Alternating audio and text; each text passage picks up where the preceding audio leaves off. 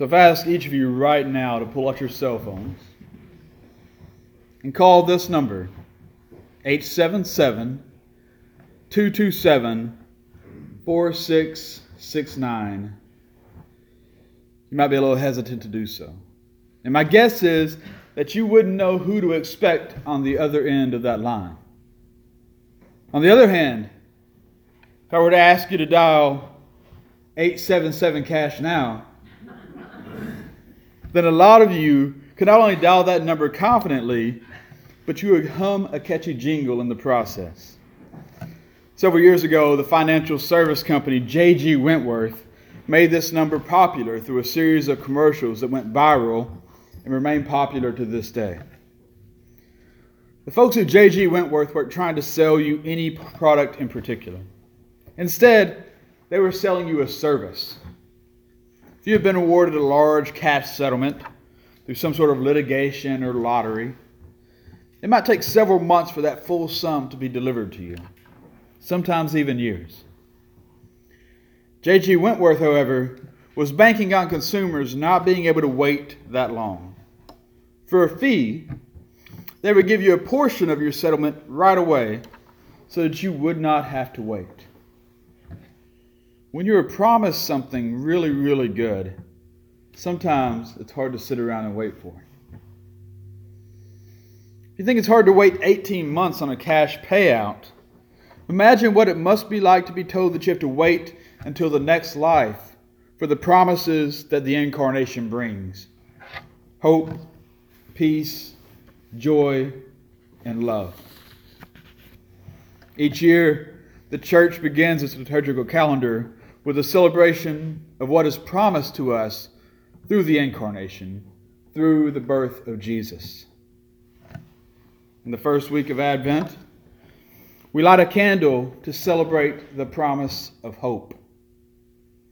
The third week, which is represented by the pink candle on the Advent wreath, symbolizes the joy that comes through the birth of Christ.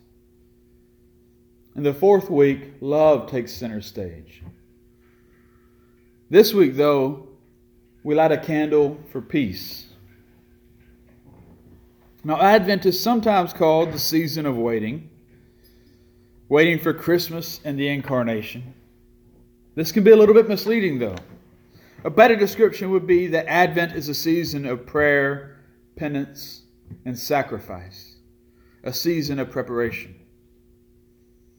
The season is not about waiting for something to be given to us. The season is about anticipation. The season is about preparing ourselves to receive the gifts of hope, peace, joy, and love. The season is about preparing ourselves to be instruments of that same hope, peace, joy, and love.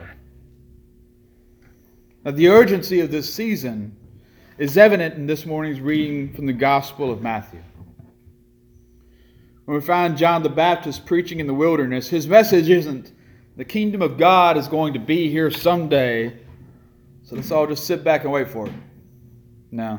The message of John the Baptist is quite clear and quite urgent. The kingdom of God is near, and it is up to us to prepare the way. And while John's message always points to the kingdom of God that is coming, the lectionary isn't always quite as predictable. Now, we may appoint messages of hope, peace, love, and joy to these candles, but the lectionary does not always abide by our suggestions. For instance, today's reading from Paul and his letter to the Romans speaks clearly of hope, which was the promise that we assigned last week's candle to. Luckily for us, the readings today offer a blueprint for the peace which has been the promise of God to his people since before even his first covenant with Abraham. Paul even gets in on the act, drawing back around to peace and joy at the close of his letter. In Isaiah and in Psalm 72, we are given a vision of the ultimate peace which God desires for all mankind. This is the peace that will ensure the longevity of his kingdom, This is a peace that will unite all of us as one. He shall not judge by what his eyes see, or decide by what his ears hear. But with righteousness he shall judge the poor, and decide with equity for the meek of the earth. He shall defend the needy among the people. He shall rescue the poor and crush the oppressor. The wolf shall live with the lamb, the calf and the lion and the fatling together, and a little child shall lead them. This is a peace that is so revolutionary that it will shake our very notions of what is possible. Even violence that seems preordained by nature and completely inevitable will be wiped away by this peace. And if this is possible, then how much easier will it be to do away with the unnatural and unnecessary violence that we inflict on each other and on ourselves in the name of greed, jealousy, and hatred. Doesn't take long, though, to realize that such a peace is not quite here yet. Not when there is so much injustice and cruelty in the world around us. For too long, the church and the people of God have been content to wait on the kingdom instead of preparing the way for the kingdom. Our waiting has too often become tolerance of that which we should never tolerate. So how is it that we move from our current state to this grand vision of universal peace? We start by opening our doors. Peace cannot reach from this altar to halfway around the globe if it can't even extend to the ones that we see each and every day. What we hear from Paul today are his closing words to the church in Rome. This is his thematic summary of the entire letter. This is his call for a community committed to the peace which Christ offered to each of us. Welcome one another as Christ welcomed you. Christ came to you as a servant, so you should reach out to your brothers and sisters in that same spirit of service. The peace that was offered through Christ is the same peace that was promised through the prophets like Isaiah. Once again, unfortunately, the signs of this peace are not always present.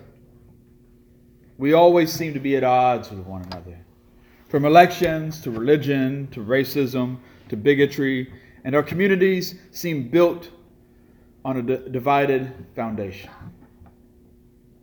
So then how do we achieve peace in our communities?